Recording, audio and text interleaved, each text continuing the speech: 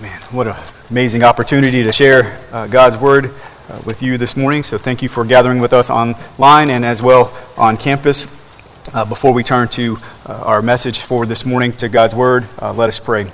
Lord, again, we are thankful to be in the very presence of the Lord through the Spirit of God, Lord, as we come under the very Word of God. Lord, I pray that we come to it in humble faith. Lord, solely dependent on you and only your work in and through us. Lord, we do praise you for an opportunity through Love God Serve to minister to the needs within our local body as well as our community around us. Lord, I pray that you remind us each and every day, just like Sunday morning, worship is not an event we attend. Worship is a way of life. And so, Lord, let the initiative of Love God Serve be not just for a day or a weekend or a month, but Lord, let us leverage everything that you have given to us and done in us and through us for your glory and honor and the good around us. In Jesus' name we pray. Amen. Amen. If you would open your Bibles to Matthew 27. Matthew 27. If you're joining with us on campus and you do not have a copy of God's Word, I would encourage you to look underneath the seat in front of you or underneath the seat that you're sitting in. There should be a blue Bible there. I would encourage you to take that Bible, open up to page 925. 925 will specifically be looking at verses 45 and 46 this morning in Matthew 27. And we're continuing our sermon series entitled Words from the Cross. This morning we are going to look at the phrase that Jesus says, my God, why have you forsaken me?" A little bit of the context building up into this moment. After Jesus was arrested on the early morning hours, more than likely on Good Friday morning, probably somewhere between the hours of midnight or 12 a.m. and 2 a.m., Jesus is interrogated for roughly 6 hours before the chief priests and also the Roman officials. And it's during this interrogation where accusations are thrown. The way that the judicial process would have been normally handled was not handled that way. They were out to get Jesus, if you will. Everything was set on punishing Jesus. And so we know that he was mocked, he was whipped, scourged on multiple occasions. He had a crown of thorns thrusted on his head.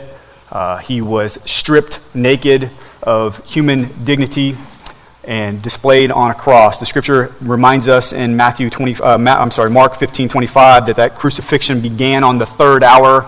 In the Jewish timeline, that would be around 9 a.m. on that Good Friday morning.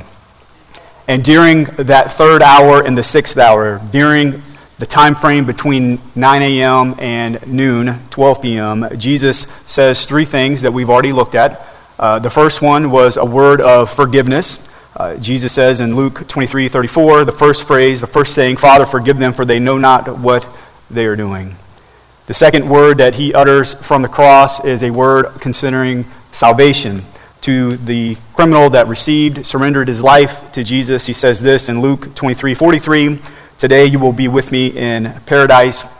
And then last week we looked at that third saying, that third word from the cross, and it was a word of affection. While Jesus is on that cross, even in the midst of that pain and that agony and all those things, he has consideration for Mary and his disciple John. And he says in John 19:26 and 27, "Woman, behold your son." Then he said to the apostle John, "Behold your mother." And as we turn our attention this morning to that fourth saying that Jesus spoke from the cross, the time frame has now changed. We're no longer in that 9 a.m. to 12 p.m. time frame. We are now in that 12 p.m. to 3 p.m. time frame. And the question is, what happens during the hours of 12 and 3? Because there is a break. The last words that we looked at last week would have been before noon. And then the fourth saying that we're going to study this morning starts at 3 p.m. So what happens in that 3-hour period? What happens between the third saying and the fourth saying? And it's in this saying that Jesus speaks not a word of forgiveness, not a word of salvation, not a word of affection, but a word of great agony. The scripture says in verses 45 and 46 these words, "Now from the 6th hour there was darkness over all the land until the 9th hour. And about the 9th hour Jesus cried out with a loud voice, saying, Eli, Eli, lama sabachthani?" That is, my God, why have you forsaken me?" That is a question that Jesus proposes to his Father. What an amazing question. After being on the cross now for 6 hours in unimaginable agony, Jesus musters up not just enough strength, but enough breath to cry out, my God, why have you forsaken me?" And when we see this question, when we hear this question, we need to understand that when Jesus asked this question, he's not asking this question to his Father in a way of unbelief. Jesus knows exactly that this moment has occurred. He knows why it's occurred. This has not caught him off guard. So it's not a question of unbelief. He's not saying, my God, why are you doing this to me?" Jesus, throughout the Gospels, Matthew, Mark, Luke, and John, multiple times, he foretells, with great prophecy and great accuracy, he tells his disciples over and over and over again that this hour is coming. In one of those occasions, Matthew 17, verse 22 and 23, the scripture says, "As they," speaking of the disciples, "were gathering in Galilee, Jesus said to them, 'The Son of Man is about to be delivered into the hands of men, and they will kill him, and he will be raised on the third day.' And the scripture says, 'And they were greatly distressed.'" This is actually the second time in Matthew's account of the gospel that Jesus foretells of that crucifixion to come. In fact, the closer that Jesus gets to the cross, the more he references the cross. Jesus did everything he could to prepare his disciples for this very moment. So this cry, this question of agony, is not a cry or a question of agony in the form of unbelief, but it is very much real. And so this morning, let's look at 4 aspects of the agony that Jesus faced on the cross. There's at least 4. We're going to only look at 4 this morning. The first one is this: the physical agony. The physical agony. The physical agony that Jesus experienced on the cross is beyond our words, right? It's beyond our full comprehension. Not just the physical agony of the cross, but the physical agony of being whipped and scourged multiple times, beyond recognition. And here's Jesus nailed to the old rugged cross. Approximately 6 hours he's been nailed to that particular cross. The physical agony that Jesus suffered was real. But not only real, but it was prophesied by King David himself roughly 1,000 years before this very moment. I would encourage you this week, this Holy Week, read 3 chapters specifically in the Psalms. Psalm 22, Psalm 23, and Psalm 24. What an amazing, amazing picture of our shepherd king and how he suffered and how he shepherds and how he is going to return again. What an amazing, so I would just encourage you, Psalm 22, Psalm 23, and Psalm 24. In Psalm 22, roughly 1,000 years before the events that we are studying this morning, the crucifixion of Jesus, through the Holy Spirit, David prophesies about these very moments. He talks about the physical agony of Christ. In Psalm 22, verses 14 through 18, the scripture says this: and it's referencing Jesus, "I am poured out like water." In other words, the very life of Jesus is draining away, being poured out, fading away. And he says, "All my bones are out of joint." The crucifixion, the hanging on the cross, creates an elongating of the body. In other words, your joints are pulled beyond the capacity that they were meant to be pulled, stretched out. The scripture says, "My heart is like wax, it is melted within my breast." In other words, every breath that Jesus took got harder and harder and harder, to the point that the inner core of his body began to fill up with fluid. Fluid so great that it began to feel like a burning sensation. Verse 15, "My strength is dried up like a potsherd." That potsherd word is a clay pot that has been baked in order to be hardened. The scripture says, "And my tongue sticks to my jaws." The Savior on the cross, he's becoming dehydrated. That shock is beginning to set in. The scripture says, "You lay on me the dust of death." Remember the curse that was given in Genesis 3 when Adam sinned? The scripture says that from the dust you came, to the dust you will return. And here is Jesus on the verge of death. And those same words are spoken over him. And then the shame that Jesus experienced in that physical agony. Verse 16, "For dogs encompass me, a company of evildoers encircle me." In other words, Jesus is not surrounded by all his friends, right? He's surrounded by those who are scoffing at him, mocking him, haters of him, those who abuse him.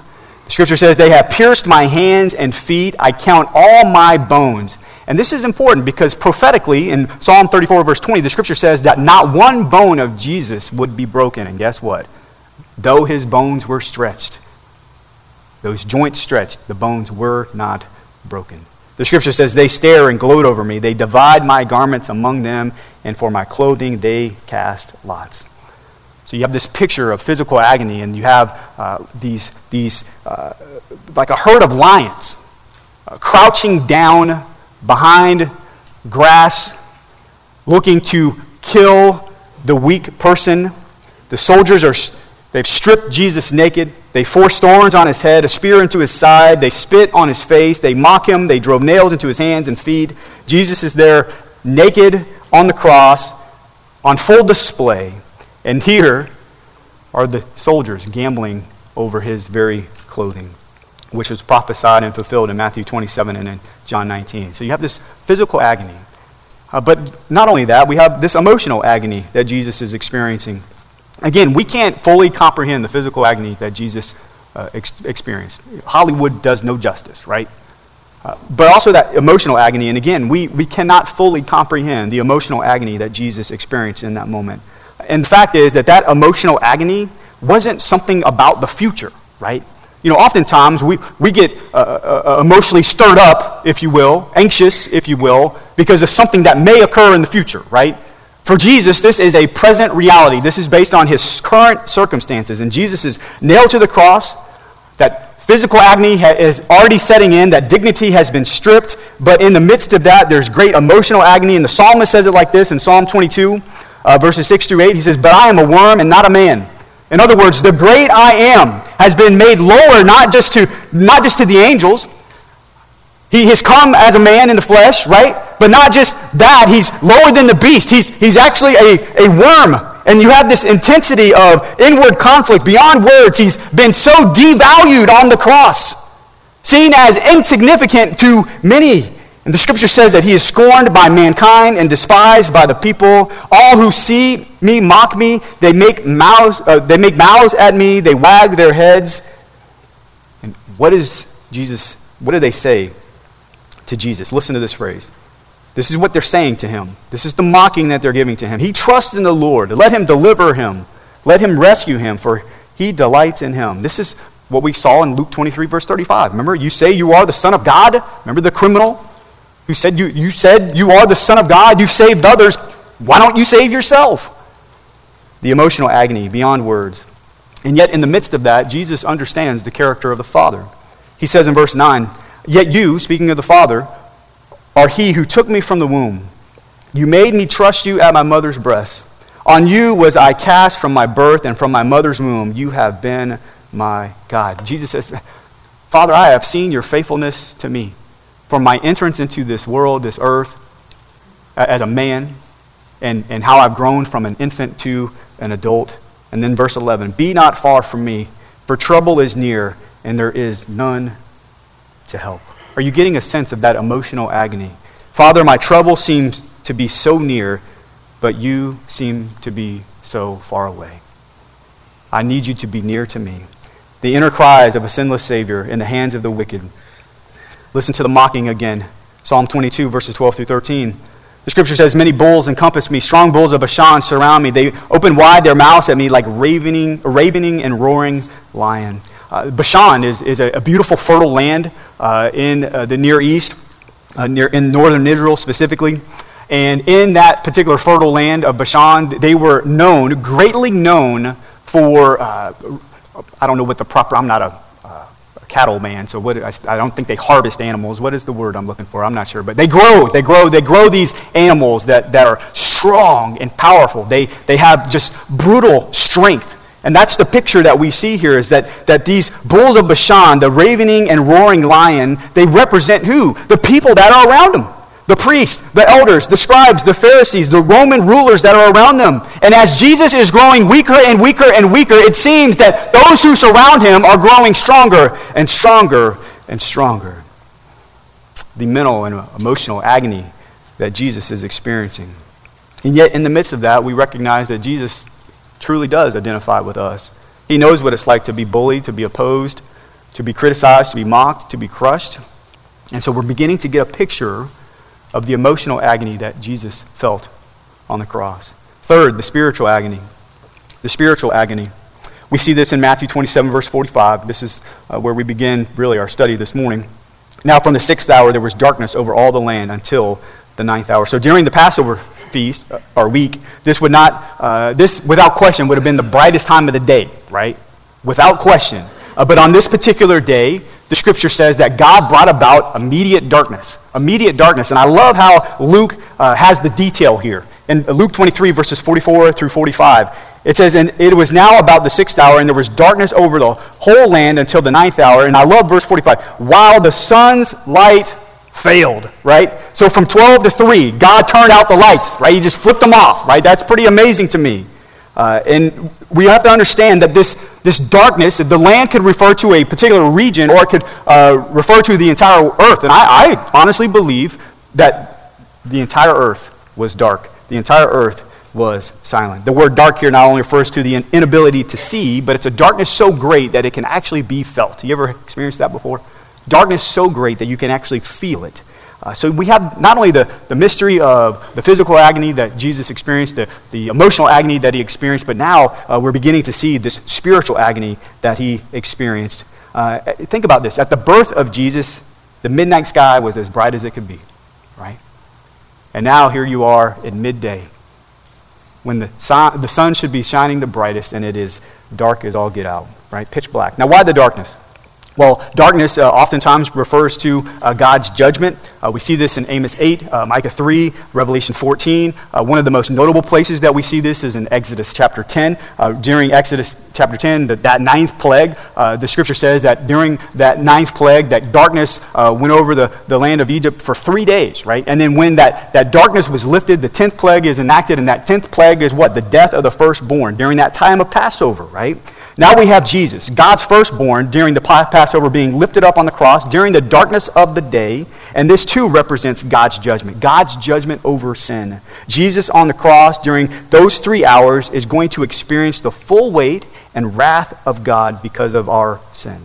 You know, Jesus speaks of the wrath of God shortly before this time of crucifixion. In Mark 14, the scripture says, and they, speaking of his disciples, went to a place called Gethsemane, and Jesus said to his disciples, sit here while I pray. And he took with him Peter, James, and John, and began to be greatly distressed and troubled. And he said to them, my soul is very sorrowful, even to death. Remain here and watch. And going a little further, he fell on the ground and prayed that if it possible, the hour might pass from him. And he said, Abba, Father, all things are possible for you. Remove this cup from me, yet not what I will, but what you will. So this reference to the cup is the cup of God's wrath. For 3 hours, God brought the horrors of hell onto Jesus himself, his one and only Son. So not only is there a physical agony, emotional agony, but there is a spiritual agony.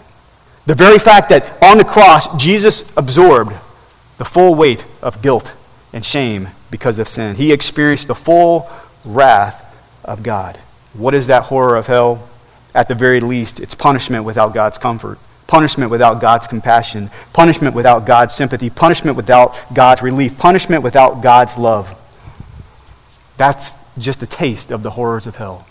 And this too was prophesied 700 years before the birth of Jesus. Isaiah 53, surely he has borne. That idea of born means to be taken, to be lifted. He's borne our griefs, our sickness, our disease, and carried our sorrows, our suffering and pain, yet we accounted him as stricken, touched, smitten, attacked by God, and afflicted. But he was pierced, that is, he is wounded for our transgressions. He was crushed for our iniquities. Upon him was the chastisement, the punishment that brought us peace, and with his wounds, with his stripes, with his blows, we are healed. All we like sheep have gone astray. We have turned everyone to his own way, and the Lord has laid on him, strapped on him, the iniquity, the guilt, the punishment of us all. So the darkness that is being felt on that particular day is not communicating in any way the absence of God, right? God was there. The darkness that is being felt is the presence of God in judgment. The full judgment, the full vengeance because of sin. The wrath of God cannot be denied or ignored. And that's important because sometimes we have this idea and these things get thrown around that, well, that's the God of the Old Testament. Now, this is the God of the New Testament. The God of the Old Testament was one of wrath and anger and vengeance. And the God of the New Testament, Jesus, is all about love, right? No, there is one God that is communicated clearly from the beginning of Genesis to the end of Revelation. And that is important for us to recognize. The wrath of God is holy and just. God's wrath is not uncontrollable passion. And I think that's our issue. We look at how man expresses wrath, and it's uncontrollable, right? That is not how God expresses wrath. It is holy, calculated justice towards sin, any and all sin. Not just the behavior, but the root itself. All sin is rebellion against God. It is the law that has been broken. His law that has been broken. His authority has been rejected. His authority has been despised. Now, we don't know all the details of what occurred during that 3-hour process, but we do know that Jesus literally exhausted the full wrath of God. He took the grunt of it, right? He took the grunt of it. It's almost like somebody asked you to come move some furniture, right? And you go over to their house and you pick up the couch and you realize, I feel like I'm doing all the work. Where are you at? I need your help, right?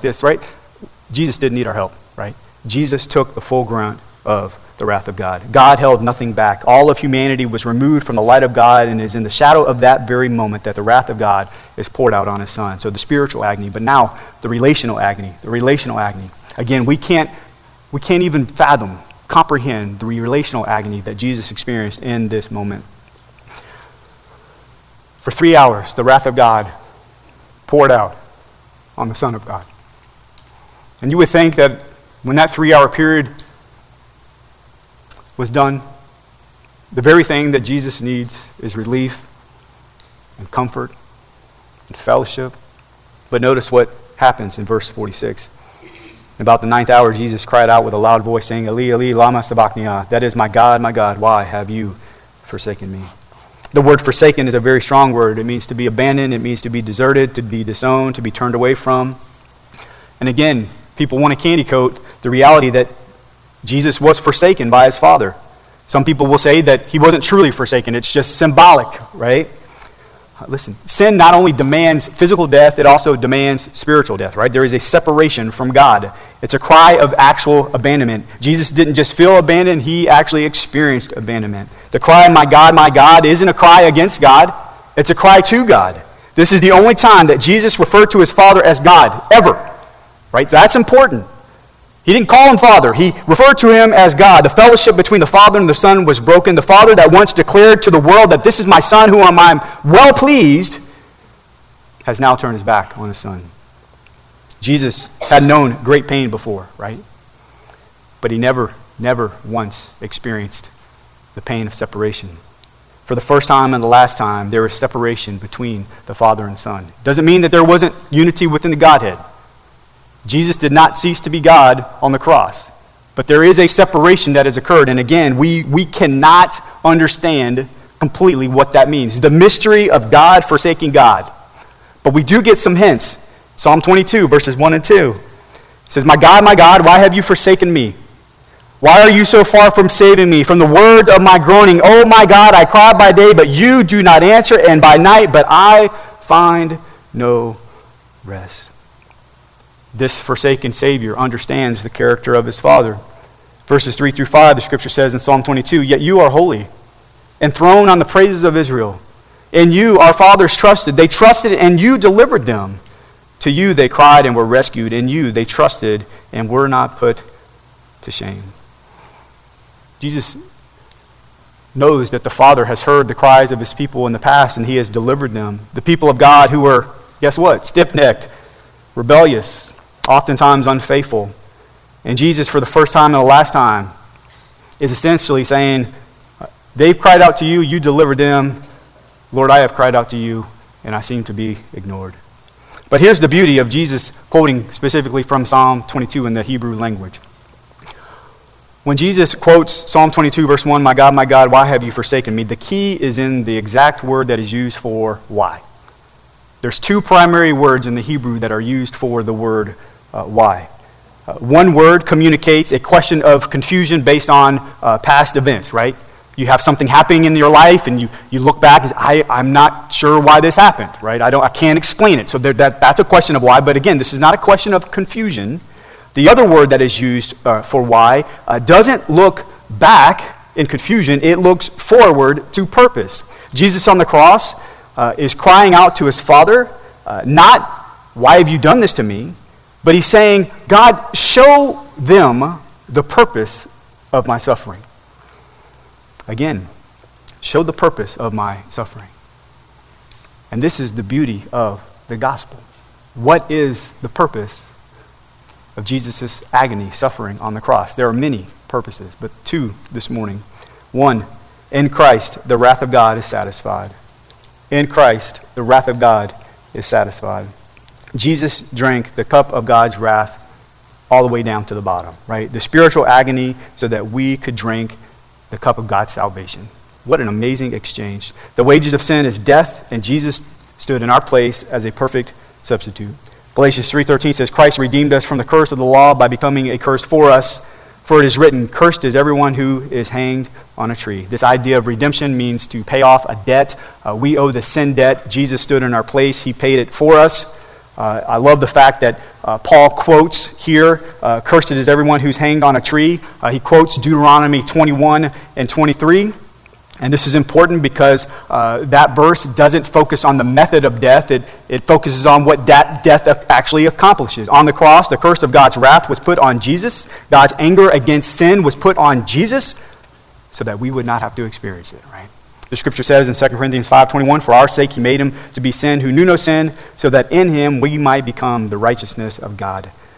In other words, Jesus was charged with our guilt. Jesus was charged with our punishment. And on the cross, an amazing, glorious transaction occurred. Our unholiness has been exchanged for his righteousness. God's holiness demands punishment for our sin, and God's love saves us from our sin. What an amazing beauty of the cross. 1 John 4:10 says this, and this is love. Not that we have loved God, but he loved us and sent his son to be the propitiation for our sins, the propitiation, the substitute for our sins. And this is the clear statement that we need to understand today. The clear statement is this: you are either under the curse or are you under Christ. That's it. That's your only two options.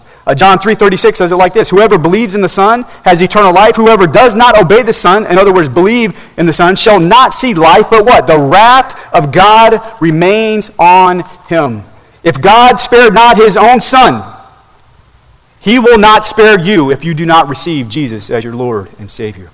Romans 2:5 says this, but because of your hard and impotent, unrepentant heart, you are storing up wrath for yourselves on the day of wrath when God's righteous judgment will be revealed.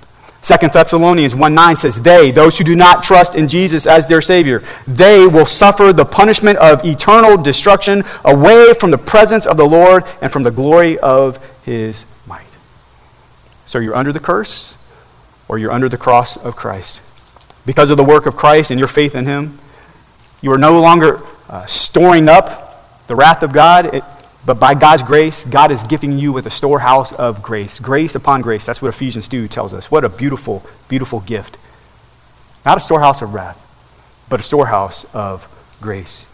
In Christ, the wrath of God is satisfied. Second, in Christ, you are never forsaken. You are never forsaken.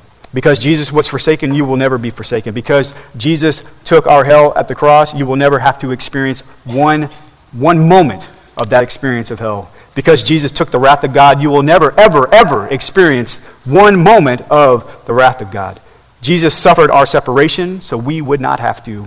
This is the great promise that we see in Scripture. In fact, you go back to Deuteronomy 31, verse 8. This is probably one that we remember part of the context. It is the Lord who goes before you. He will be with you. He will not what? He will not leave you or forsake you. Do not fear or be dismayed. Now put yourself in Joshua's shoes, right? This is the historical context of what's happening here in Deuteronomy 31. Joshua is getting ready to succeed the leadership of Moses, right? Moses, the one that God equipped and called to deliver his people from slavery, the one who he equipped and called to have God's people cross over the Red Sea. He's the one that Moses met with God on Mount Sinai, where God gave him the 10 Commandments. And so you just have to imagine, if you're Joshua and you're thinking, man, I got to step into this man's shoes, there's probably a lot of insecurity. There's probably a lot of things that are happening. And Joshua is being charged and commissioned to lead his people, God's people, into the promised land. And God promises, I will never leave you or forsake you. I will go before you, I will go with you, and I will go for you. And guess what? That same truth is declared over you and I today as the people of God. God promises to go before us, to go with us, and to go for us. The hope that God will never leave you or forsake you hinges on the fact that Jesus fully obeyed the Father's will for his life, and the Father actually heard his cry and delivered him. That's what I love about Psalm 22. Verse 19 through 24, it says this, "But you, O Lord, do not be far off. O you, my help, come quickly to my aid. Deliver my soul from the sword, my precious life from the power of the dog. Save me from the mouth of the lion." And something shifts at this point. The scripture says, "You have rescued me from the horns of the wild oxen. I will tell of your name to my brothers. In the midst of the congregation, I will praise you.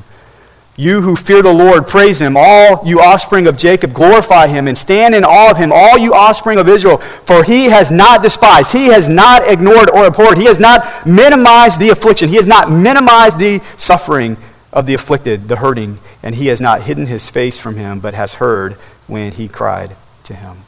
How do we know that the Father heard the cries of his Son? Resurrection Sunday. Jesus was resurrected from the grave. The Father heard Jesus' cries and delivered him from death. Jesus was forsaken that you may never be forsaken. He was abandoned so that you would never be abandoned. No matter what, the stain of guilt has been removed. If you remember in Psalm 22, the scripture refers to Jesus as what? A worm. A mere worm. Why a worm? That's a weird I am statement, right? Well, let me tell you about the beauty of this worm. In the Hebrew language, there were two specific words most commonly used for worm. This Hebrew word specifically communicates the most valued, precious worm ever. It's called the scarlet worm. In the Near East, the scarlet worm would have been used to get the most valuable, the most precious, dark, and rich red color. In fact, in the Old Testament, when the high priest had that red robe that he would wear, that red robe was dyed from this particular scarlet worm.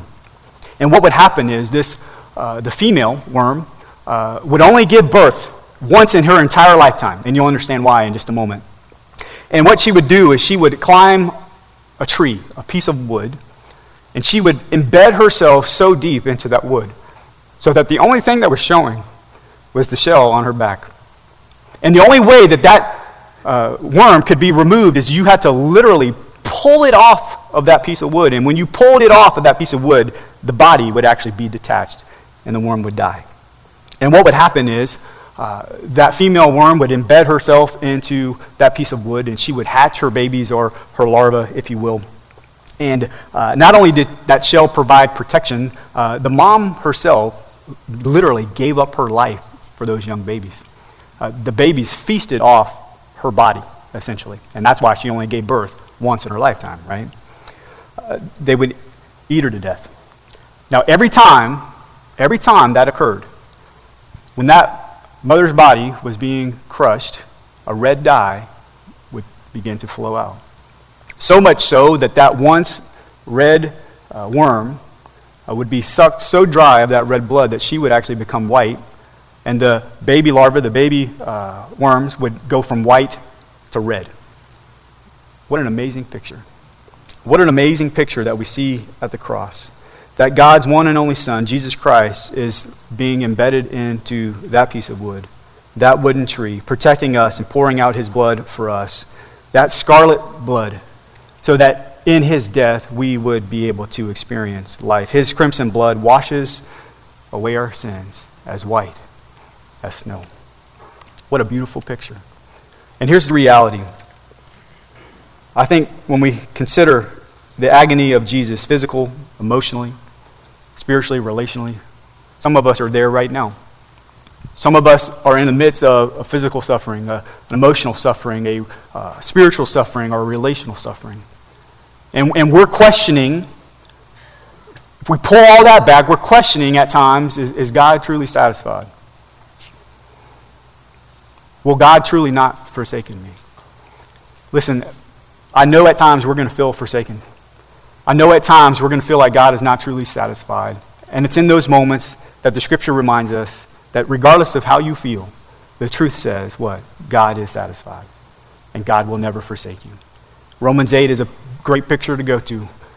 When you think that God is not truly satisfied, Romans 8:1 says this: "There is therefore now no condemnation for those who are in Christ Jesus." Do you believe that today? Man, the great freedom of knowing that I am no longer under condemnation, but I have been set free by the blood of Christ. What about when we feel forsaken? Go to Romans 8. The scripture reminds us that we will always have the presence of God in our midst. Romans 8:35 says, "Who shall separate us from the love of Christ? No persecution will separate us from the love of Christ. Shall tribulation, distress, persecution, or famine, or nakedness, or danger, or sword?" Verse 37, "No, in all these things we are more than conquerors through him who loved us. No power will separate us from the love of God. For I am sure that neither death, nor life, nor angels, nor rulers, nor things present, nor things to come, nor powers, nor height, nor depth, nor anything else in all creation will be able to separate us from the love of God in Christ Jesus our Lord." So yes, at the cross there is great agony. Jesus experienced physical, emotional, spiritual, and relational agony. But in Christ, we get to know with the great assurance that God is fully satisfied because of the work of Christ. And we also know, because the Father did not forsake his Son ultimately, he will not forsake us either. When you hear the words that Jesus cried out, my God, why have you forsaken me?" Is the answer to that question your name? In other words, my God, why have you forsaken me? The answer for me personally is, I did it for Kevin Giordano. Can you answer that question with your name today? Can you say today that I have received Christ as my Lord and Savior? To walk every day, to know that he is fully satisfied in me because of the work of Christ. That the wrath of God has been satisfied, and because of the work of Christ and the deliverance that the Father did for him, my God will never forsake me. He will never abandon me. Though I feel it, the truth is, it will never happen. I want to give us a moment to respond to the Lord this morning. Maybe you're here this morning, you've never received Christ as your Lord and Savior. What an amazing opportunity to do so on this Palm Sunday of 2023, to recognize that Jesus Christ has gone before you. He has experienced all agony. He knows it full well. And in the place of that, he gives you precious promises. Satisfied, never forsaken. What an amazing gift to receive today. Trust in the Lord Jesus Christ. Maybe you're here this morning, you've already received Christ as your Lord and Savior, but you're walking through a time of agony, and you're possibly losing sight of the one who knows exactly where you're at. Whatever that agony is, will you give it to the Lord? Listen, I'm not saying that those circumstances are going to change, but I often think that our greatest need isn't the circumstances to change. Our greatest need is to feel the very presence of God in the midst of those circumstances. And this morning, you have an opportunity to experience the very presence of God even in the darkest places of your life.